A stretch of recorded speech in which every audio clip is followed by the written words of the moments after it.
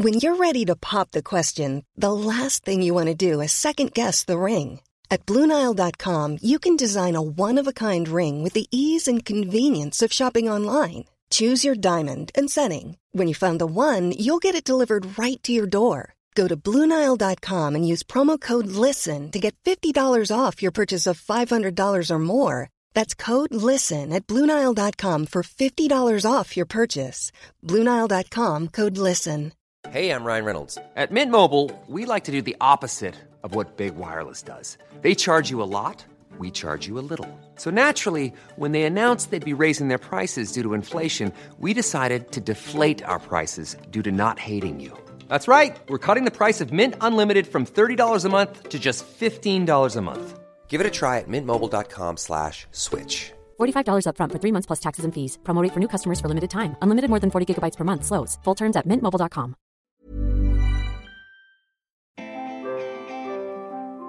Hi, I'm Helen, and this is the Squiggly Careers podcast, where each week we record and share an episode with you to help you with the ups and downs of squiggly careers. Whether you've got an interview coming up or a confidence gremlin getting in your way, Sarah and I talk about it and share as many practical ideas for action as we can to support you. And this week is slightly different. It's National Careers Week in the UK. And so Sarah and I thought, well, what can we do to help people think about their career and perhaps how they could develop in different directions and take advantage of the opportunities that squiggly careers present. And we thought we would go and talk to some different people about their squiggly career and understand how they had developed in different directions. So our conversations this week have included my chat with Jim McLeod, a Royal Navy Rear Admiral, about how you can squiggle and stay in an organisation. Sarah's conversation with Steph Douglas, all about running your own businesses and how you do that and the challenges that are inevitable as an entrepreneur. Sarah talked to Eric Sim as well about his career story of resilience and bravery and lots of pivots in his story as well.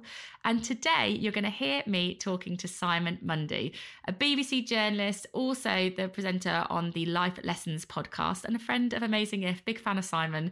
And his career story is really all about how you create opportunities. I really liked how Simon talked about, even when you're in a large organisation, sometimes you can feel a bit stuck. You can feel a bit siloed or a bit constrained in your career. And Simon felt like that at one point when he was at the BBC. And so he decided that he was going to really start pushing his progression and creating opportunities for himself that didn't exist until he did them. And I think there's a lot to learn from Simon's approach and to think about how we can create those opportunities for ourselves. I don't know if I could go full on Simon, but I could definitely start a bit Simon, having listened to this podcast. There's lots to learn, lots to take away. Would love to know what you might do after listening to this conversation today. Email us. We're just Helen and Sarah at squigglycareers.com. But here's the conversation with Simon.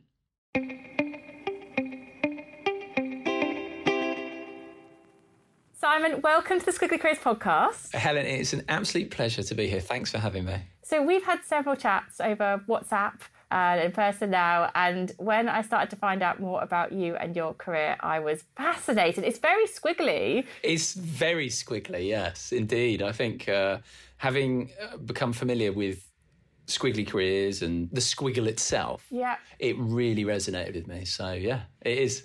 And the thing that I really like when we're talking is how many of the squiggly moves that you have made, you have created for yourself. I think some people sort of follow the squiggle, but I feel like you have really created it for yourself. And I wanted to share some with the audience, because when I heard about it, I was like, wow, that's amazing. Why did I never do that? I could have had a very different career. I'm very happy with my career, but I think you've done some really interesting things that people can learn from. So I wonder whether we start early, Simon Squiggle, Sure. early. Let's go. And maybe the first time that you think you created an opportunity for yourself in your career that maybe took you down a different route than you'd started out from. Okay, I'm actually going to have to go back to university. Okay.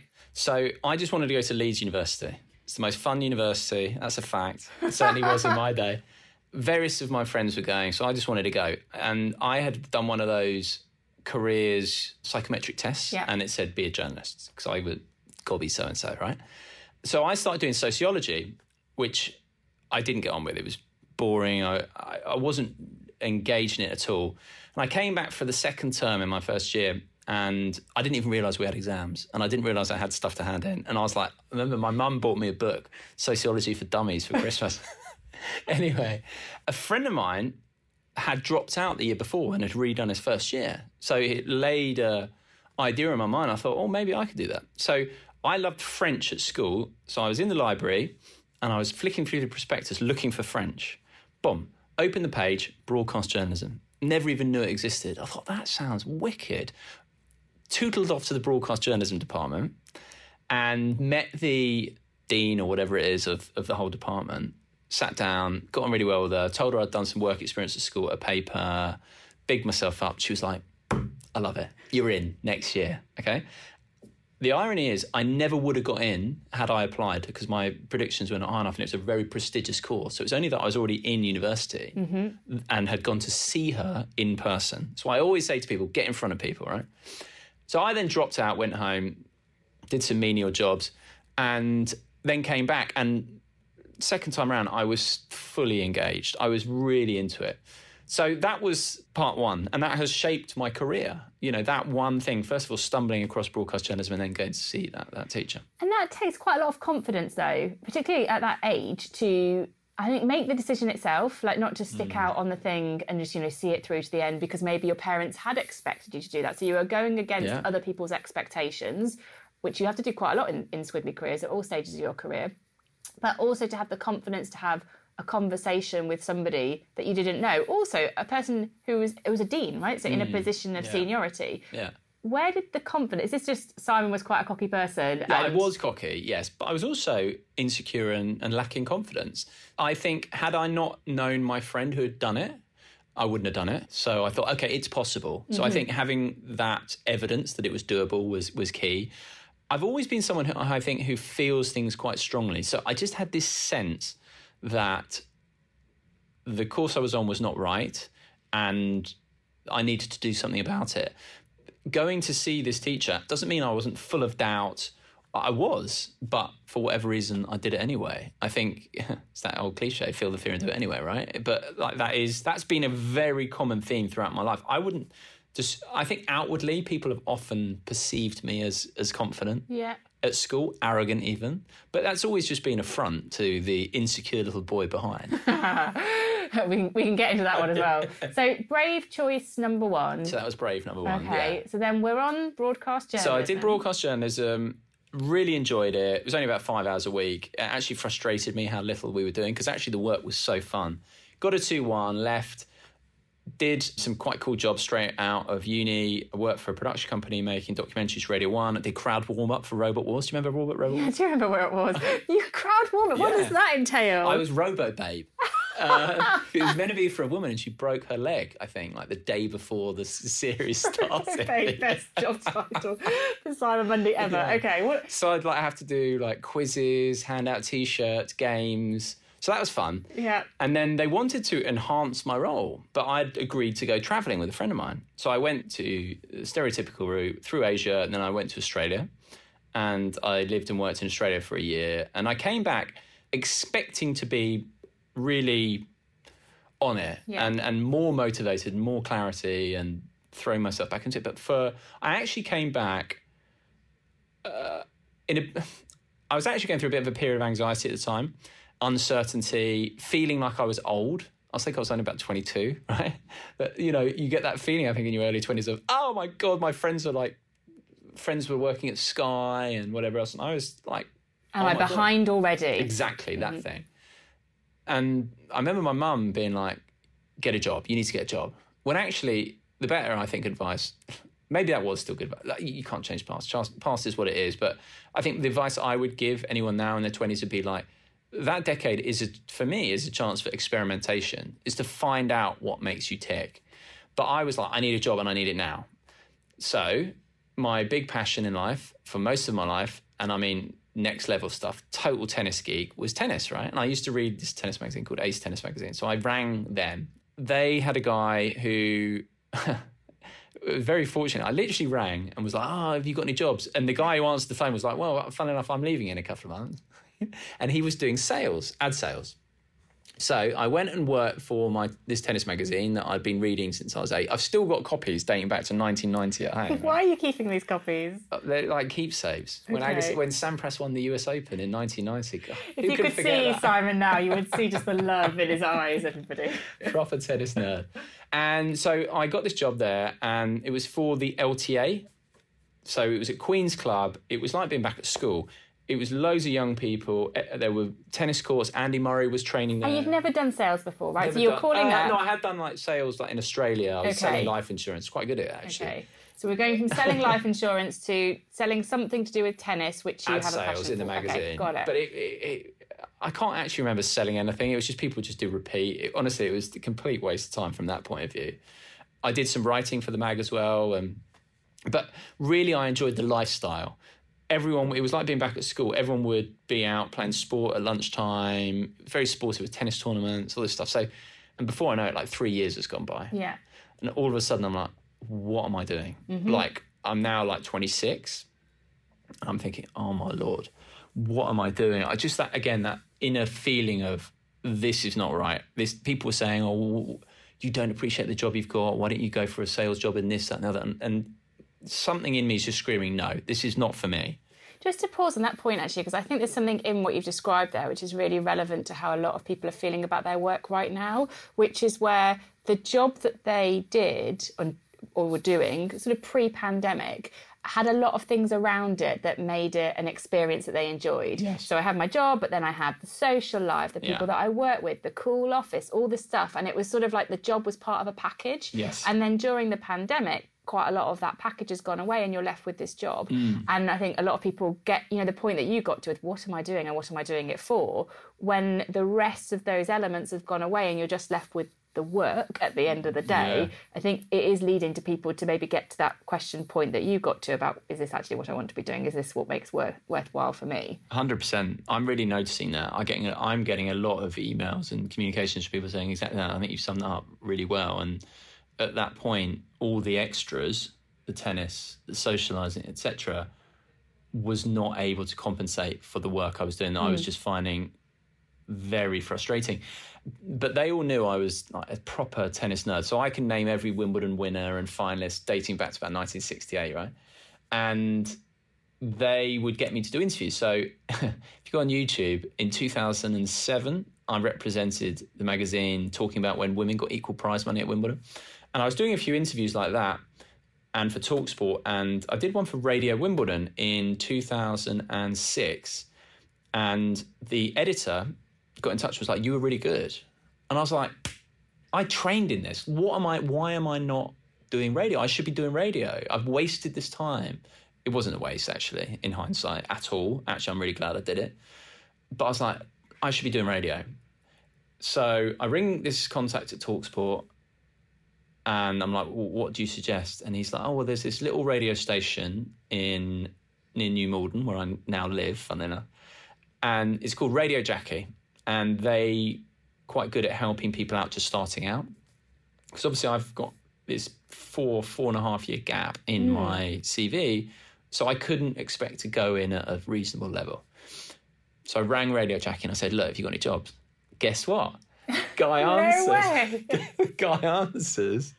And he's like, well, funnily enough, a guy is leaving who does the news and sports show on a Saturday afternoon. Do you want to do it? We can't pay you, but do you want to do it? I was like, absolutely. It's that old thing, commit and then work it out later, right? Yeah, there is a lot of that. There's also a theme coming through for me of pick up the phone and be open to and explore. Like each time you're creating opportunities by picking up the phone, and then people are sort of coming to you with, well, here's an option, and you're quite open to, okay, ad sales, okay, I'll do that job. Like there's an openness in this as well. 100%. And at each step, and this is a theme that will continue as I tell my story, each step I still have the thoughts of, I can't do that. The I can't do that thought has been very prominent throughout my life. Not particularly with the ad sales, not that I can remember, but certainly when it was like, do you want to do the sport and news? I'm thinking, I haven't done this for ages. I don't know what I'm doing. I don't know how to drive a desk. No, voice saying, no, don't do it. But I ignored it and was like, yes, I'll do it. So I went and I did this job for a year for free on a Saturday. Wow. I used to drive. I lived in Clapham at the time, and I used to drive down. So it took me about 45 minutes an hour to drive. So it was costing me money in petrol. I'd get there at like 11 a.m. and I wouldn't get home till 8 p.m. every Saturday. So for that whole year, my social life took a hit. And what was the motivation to do it? Because that's a big time commitment, a big life commitment. Was it, I'm loving what I'm doing, or I'm learning, or was it this is going to help my career in the long term? What was the thinking? I think I'd had that conversation with the Radio Wimbledon guy who'd said, you're good. I'd remembered my training. I'd remembered that I like talking. And I thought I'd give it a shot. And then when I did it, I enjoyed it. I enjoyed being on air. I still remember my first broadcast for Radio Jackie, actually. There was a football match going on and a goal was scored as I was on air. So I had to sort of commentate live. And typical baptism of fire often happens on your first day, right? And I sort of got through it. And I remember the DJ going, well done, Simon, and sort of, smashing in 90, And I got through it. And I just really enjoyed it compared to my normal job. I was like, I experienced a sense of flow. There is when I'm in the studio, even before I'm in the studio, I'm not thinking about, God, I can't wait for the weekend or whatever. I'm enjoying this. It gives me a sense of a feeling of being alive, really. So I was enjoying it. So I did that for the whole year. They brought in, funnily enough, a new chief executive around this time at the LTA who came in, typical chief exec. Right, I'm coming in to chop and change. Optimism. Everyone's going to get made redundant. So I'm not sure all chief execs do that, but I can understand that's a stereotype. Just speaking to the stereotype. And he did adhere to that. And I saw an opportunity. So I went for voluntary redundancy, argued for it, got it. By this point, obviously, I'd got a year's experience on a Saturday under my belt. Somewhat embellished that, should we say, on my CV, right? And I had the university degree as well. So I applied for various radio stations, and one in Chelmsford offered me a job. And then about a week before I was due to start, I went to look at houses in Essex, leaving my friends in London. They called me and said, someone's quit in Ipswich, right? So basically you'll get a promotion before you start, because I was a bit older than everyone else. And so they're like, do you want to move to Ipswich? I was like, yeah. I feel like they hear you're coming and someone decides to leave. It might well. Certainly the way things transpired, that may well have been the case. So I moved to Ipswich, took a big pay cut. I was only earning like £17,000, having been earning, I don't know, probably late 20s doing the advertising sales. But as soon as I moved to Ipswich, left all my friends, left my girlfriend at the time who lived in London. I was on my own out there in Ipswich. Never been to Ipswich before. But I had this feeling very quickly of, yes, I've made the right decision. My ladder's up against the right wall, as I often say. I'm enjoying the work. So I was in Ipswich and I only stayed for a year. And at the end of that year, I started getting a bit twitchy. I was like, I wanted to come back to London. So a job came up completely by chance, literally at the time that I was ready to leave, presenting sport on Virgin Radio, as it then was, now Absolute Radio. So I sent in a demo and I got it. Whee! So I have been very lucky in terms of things falling in my lap. So I worked at Virgin Radio / Absolute Radio for a few years. Do you think you have been lucky? Sorry, because I feel like someone's listening, they'll be like, well, Simon's been lucky, but it does... I feel like you were open, you were looking. Yeah. So, yes, it was there, but you were looking. Yes, I do think that. I think my own personal philosophy, and there is no evidence for this, is that if you make moves and try and make things happen for yourself, and I know this is a big thing that you talk about, is taking charge of your own career and creating opportunities and not waiting for them to come to you, then in my experience and in the experience of people around me, if you have that attitude and you act in a powerful rather than a powerless way, often it seems to me the cards will fall in a helpful way. Mm-hmm. Now, obviously, there's no proof of that, but in my own life, that's definitely been the case. Mm-hmm. All the way through, whenever I've been like, right, I'm going to... Jimmy Chin, Free Solo director, Meru, The Rescue, we spoke about before we started recording. I spoke to him, he's got a great phrase, commit and figure it out as you go along. And every time I've committed to something, radio and then various incarnations of that going forward, whenever I've committed and tried to figure it out, things have then gone my way. But I think it's that commitment and the attitude and trying to make things happen that then it's almost like life seems to meet me halfway. Yeah, it's a lovely way of framing it. If you thought the only way to get a more defined jawline with natural-looking results was through surgery, think again. Juvederm Volux XC is a non-surgical injectable gel filler that improves moderate to severe loss of jawline definition and can help you achieve natural-looking results with little downtime. Even better, this improved definition lasts up to 1 year with optimal treatment. No maintenance required. Improve jawline definition for a smooth, sculpted look with Juvederm Volux XC. For important safety information and to find a licensed specialist, visit Juvederm.com. That's Juvederm.com. Not for people with severe allergic reactions, allergies to lidocaine, or the proteins used in Juvederm. Common side effects include injection site redness, swelling, pain, tenderness, firmness, lumps, bumps, bruising, discoloration, or itching. There's a risk of unintentional injection into a blood vessel, which can cause vision abnormalities, blindness, stroke, temporary scabs, or scarring. Talk to a licensed specialist to find out if it's right for you. A lot can happen in 3 years, like a chatbot may be your new best friend. But what won't change? Needing health insurance. United Healthcare Tri-Term Medical Plans, underwritten by Golden Rule Insurance Company, offer flexible, budget-friendly coverage that lasts nearly 3 years in some states. Learn more at uh1.com. Since 2013, Bombas has donated over 100 million socks, underwear, and T-shirts to those facing homelessness. If we counted those on air, this ad would last over 1,157 days. But if we counted the time it takes to make a donation possible, it would take just a few clicks. Because every time you make a purchase, Bombas donates an item to someone who needs it. Go to bombas.com/ACAST and use code ACAST for 20% off your first purchase. That's bombas.com/ACAST, code ACAST.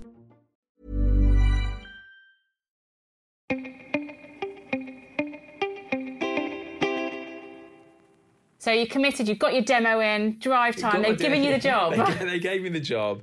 And then I was at a red carpet. I was also used to do festivals for them and red carpet events like V Festival I used to do the Mercury Awards, stuff like that. And I was actually the Pride of Britain Awards for Daily Mirror. And there was someone from Radio 1 there. Spoke to them and was like, are there any jobs going? Of course you did. Of course you did. And she said, I'll give you the number of and name of the deputy editor. In my mind, I'm thinking Radio 1's far too good for me. So the old imposter syndrome, right?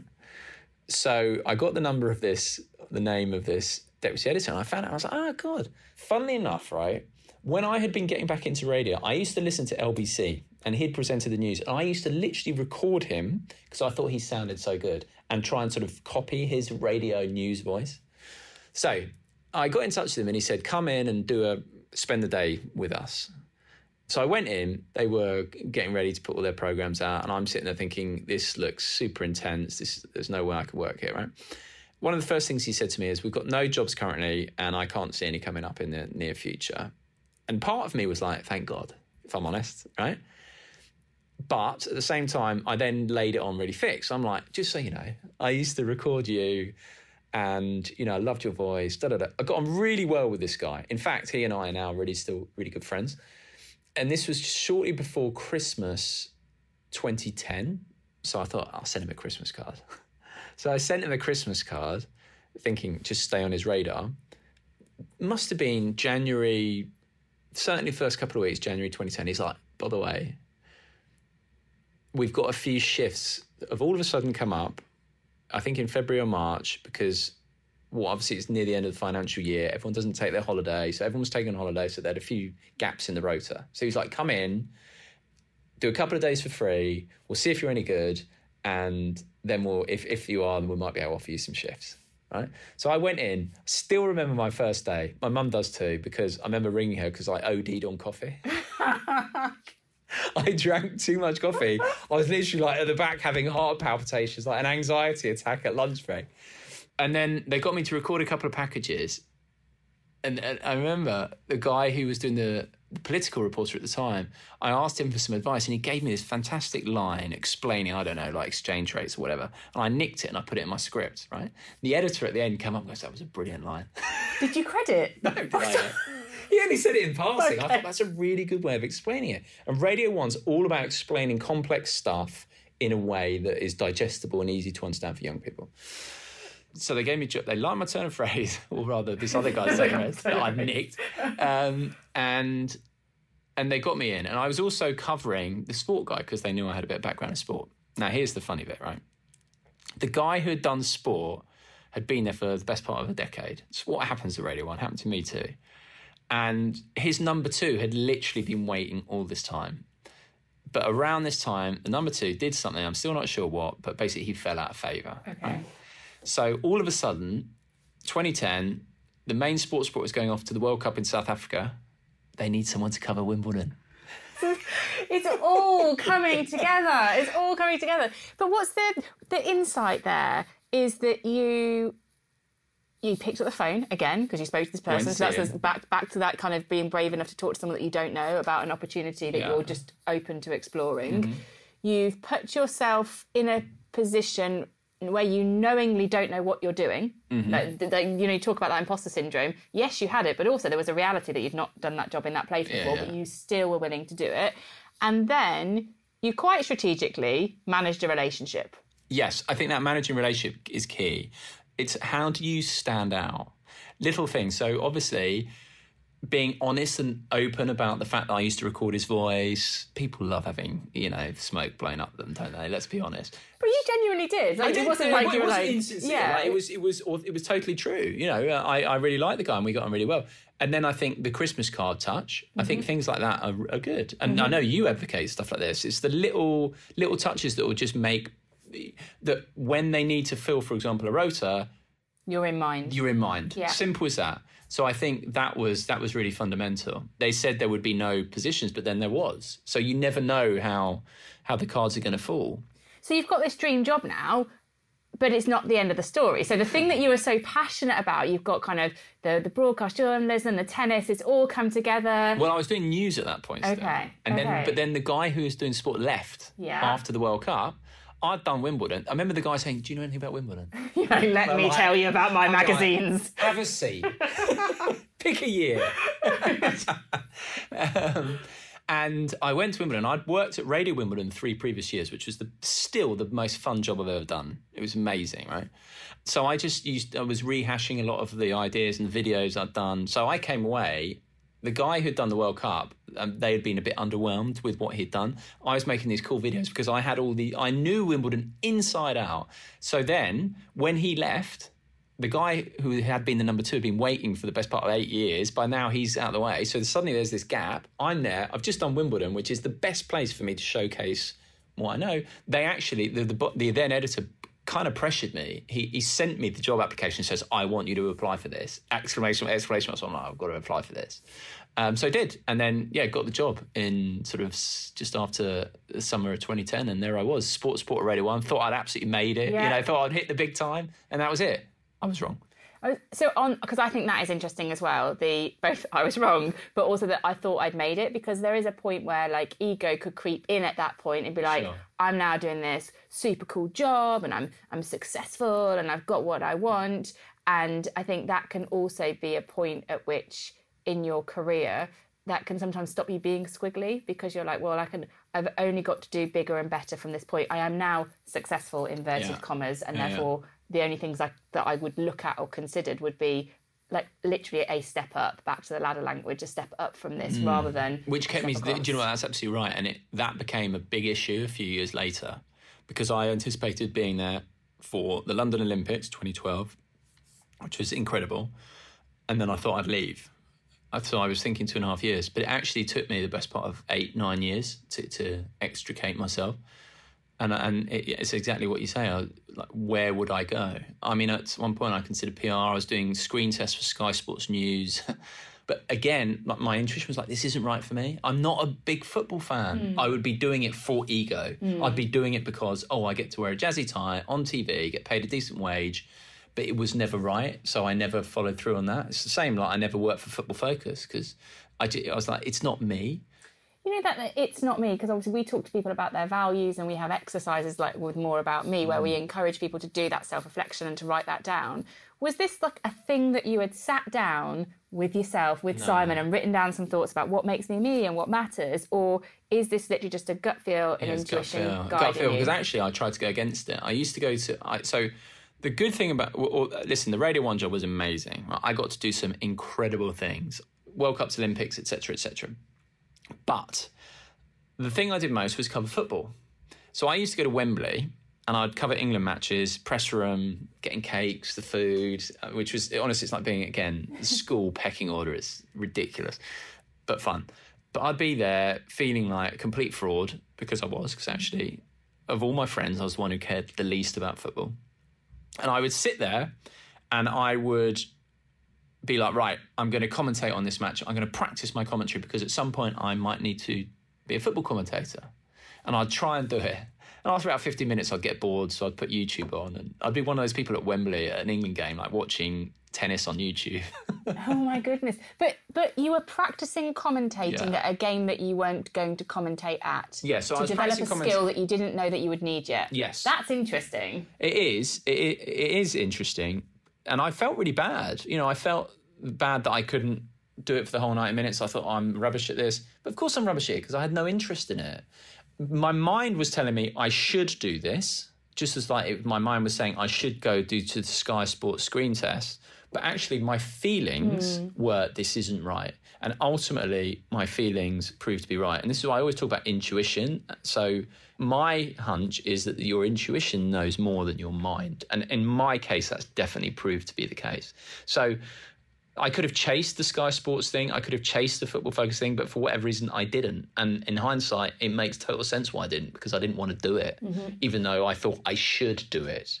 So fast forward, in about 2016, I met my now wife, and for whatever reason, I had a few epiphanies. I mean, there were reasons, but I won't go into them now. But I had a few epiphanies where I was like, okay, I'm going to stop waiting, and I'm just going to, I actually describe it as a burn the boats attitude where, and what I mean by burn the boats is that thing where I think there were some explorers who went to an island and they were like, right, we've got to make a success of this. And we're going to make a success of this by burning the boat so we can't get off the island, right?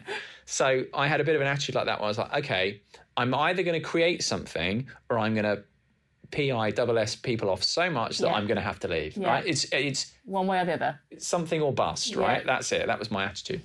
A quote I quite like is, middle managers can't say yes, but they can say no. So I thought, right, I'm not going to apply for any jobs. I'm not going to go through middle managers. I'm going straight to the top, right? I'm going straight to the top people. So I went straight to the head of TV Sport to talk about getting on TV at Wimbledon, because I was already covering it for Radio 1. I was doing some digital stuff. And I went to the head of the Today programme to speak about doing some stuff there. Do you think you had to have, whatever that revelation was, do you think you had to have that point in time in order to have your kind of burn the boat strategy? Like, could it have come sooner? If the truth is, I had actually probably was working through some personal stuff before that I needed to go through to get to that point, I think, actually. But a lot of people talk about work-life balance. For me, it's just life. And so they were all part of the puzzle, actually. I think probably meeting my wife was another one. And then... let's say, approaching you just feeling like I was getting older as well, being like, oh my Lord, I need to start doing something. I can't just sit here and wait and expect. But I guess the thing that I take away from that is when you're looking at your job, there is the job itself and how rewarding it is or not for you. But sometimes it sounds to me like there was a bit of time at Radio 1 where that role that you were doing created space for you to reflect on some other things. Oh, yeah. And so you kind of have to look at the job in the context of your life and what it might be enabling outside of just the job you're doing. Yeah, absolutely. But that's what I mean. It's like it's all one thing. And so that's why I think if you can find a job that you love doing or that gives you feelings of flow or whatever, then you're not looking forward to retirement because it's part of what you enjoy. What life you're living. Yeah, it's what you want to enjoy. And my thought was, because since the age of 10, it's always been about Wimbledon and tennis, my thought was it's all about TV at Wimbledon. That's it for me, right? And then from there, I can go off and do TV in different areas.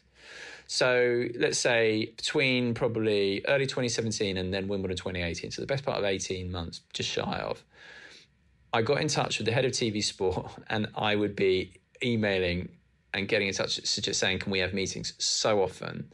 And every time I wrote an email, the voice in my head would be going, he's going to tell you to do one. He doesn't want to. Because you've got the burn the boats. Because I think a lot of people were thinking, I'd be worried about being irritating. Or I'd be worried about I was worried about being irritating. But your burn the boat strategy meant, well, I'm going to do it anyway. Yeah, I was like, what have I got to lose? I'm in a role I don't want to be in anymore. Exactly. It's more important that I make something happen than I irritate someone. Mm-hmm. I'm willing to irritate someone to try and make something happen. Mm-hmm. So it was really a question of priority. And my dad's got a lovely phrase, which is, it's the squeaky wheel that gets fixed. I'm sure you've heard it before.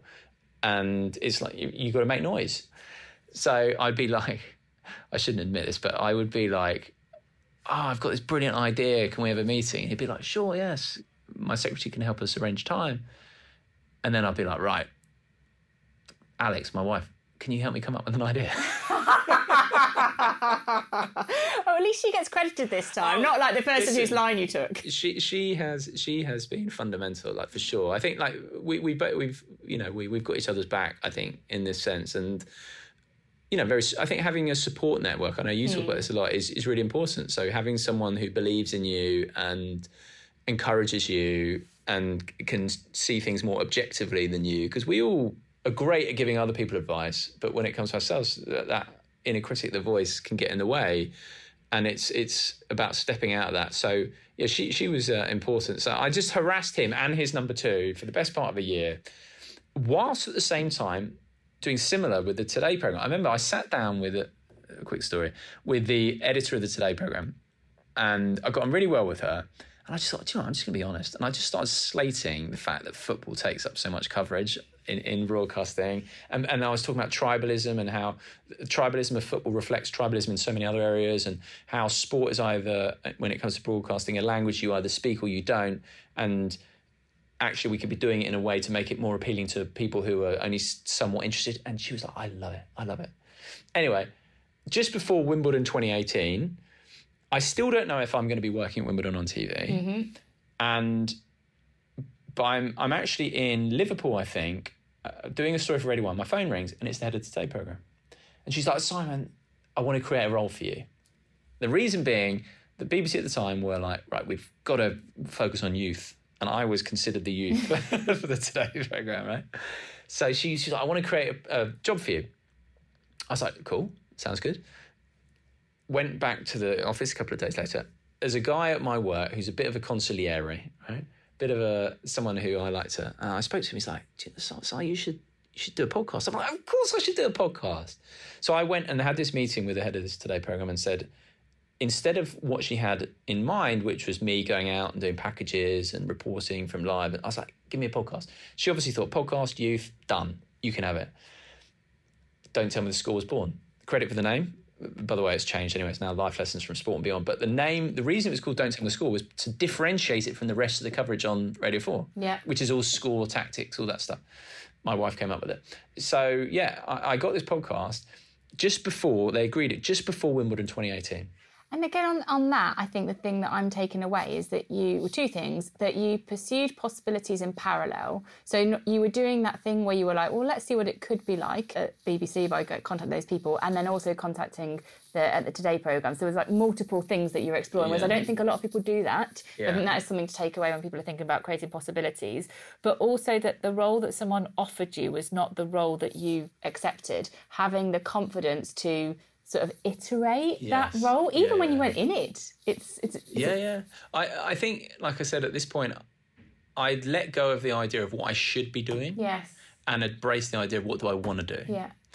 I'd gone through a few things at the BBC, actually, where I was like, okay, you've got to care about your own career, because actually big organisations sometimes can't in the way you want them to. And I think people need to realise that. Because corporations, by their very nature, particularly once they get over a certain size, can't look after you or care about you personally in the way we all want to be cared for. Yeah. So, yes, she offered me this. We agreed this podcast. And I remember my wife saying, I think this podcast is going to be really important for you. But I'm like, no, it's all about Wimbledon, okay? So Wimbledon 2018 starts. I still don't know if I'm going to be doing TV. So I thought, I know what, burn the boats. So I went and bought 2 ice creams, went up to the TV production office, walked in with these 2 ice creams, Cornettos they were. I think one was strawberry, one was chocolate. And I gave them to the number 1 and the number 2. And I said, yeah, I just seeing if you... you an ice cream. I just bought you an ice cream.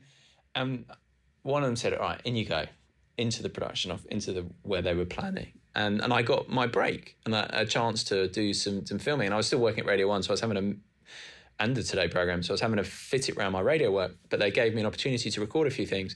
And I obviously impressed them enough that they invited me back for 2019. But the interesting thing was then after Wimbledon 2018, then the podcast started, and very quickly it became clear that this was going to be more important. And then I won't explain how this happened, but I got approached about doing a book based on the podcast because someone really liked it.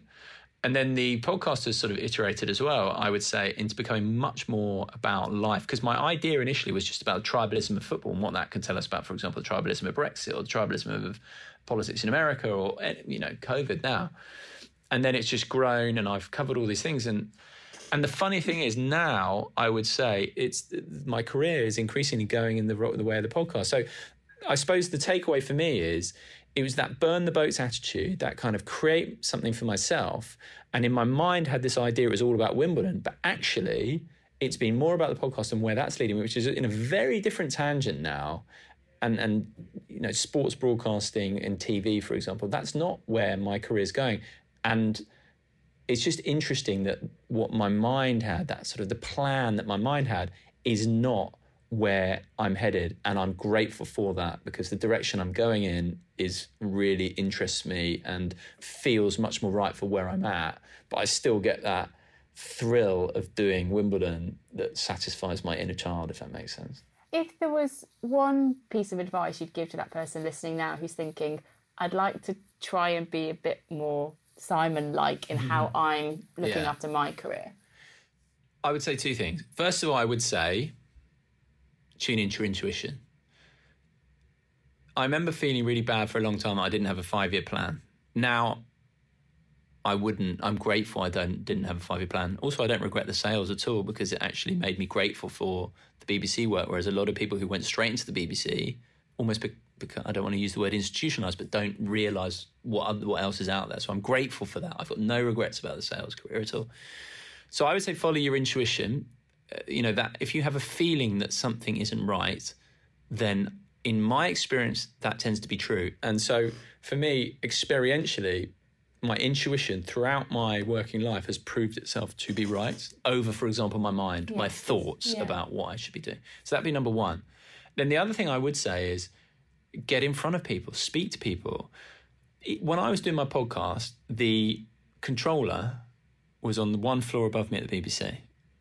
I never sent her an email. I would just rock up at her desk like you wouldn't believe. And we became like good friends. I'm very grateful to her. She's a lovely woman. And that relationship was fundamental. So I created this very close relationship by dint of the fact that I would just rock up at a desk and just chat. I became really in with their team. So I think that creating relationships, speaking to people, getting in front of people, going above and beyond, authentically, not like to get something. Because I think if you're going to get something out of someone or trying to get something, people feel it, you know, So go there authentically. I think just being interested in people.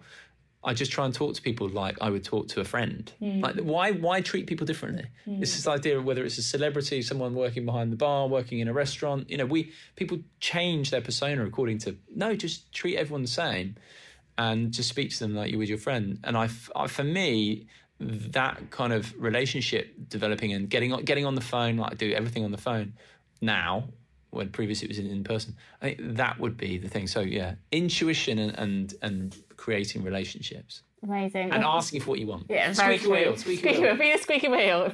I like leaving it with your dad's advice. It feels like passing that wisdom on. Maybe he'll listen to this podcast. Thank you so much for sharing your insights and your story with us. I just find it really fascinating. It's a really interesting insight into a world of work that I haven't experienced, but I think the way that you've created the opportunities for yourself is really fascinating and lots to learn from. So thank you. Do you know what? One very final thing. I left the BBC full time, and it was in the middle of the pandemic and it didn't seem like the safe option. And so people were like, the safe option would have been to go back to Radio 1. I left. A couple of months after I left, everyone at Radio 1 was told they'd have to move to Birmingham. Safety within an organisation, in my opinion, is an illusion. So I think being brave, taking risks, commit and work it out as you go is really good advice as well. So thank you so much for listening to today's podcast. And if you've been inspired about how you could create some opportunities to develop in different directions and need some support with your skills, then the Government Skills for Life website is a great place to get started. The link to it is gov.uk/skills for life. We will put that link in the show notes too, and you can always email us to find it as well. We're just Helen and Sarah at squigglycareers.com.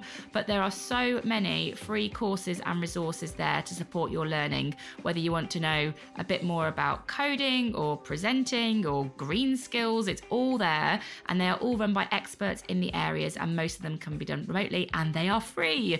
So go and have a look if you would like to learn a bit more. But thank you very much for listening today. Sarah and I will be back together next week talking about another topic to support you with your squiggly career. Thank you, everyone. Bye for now.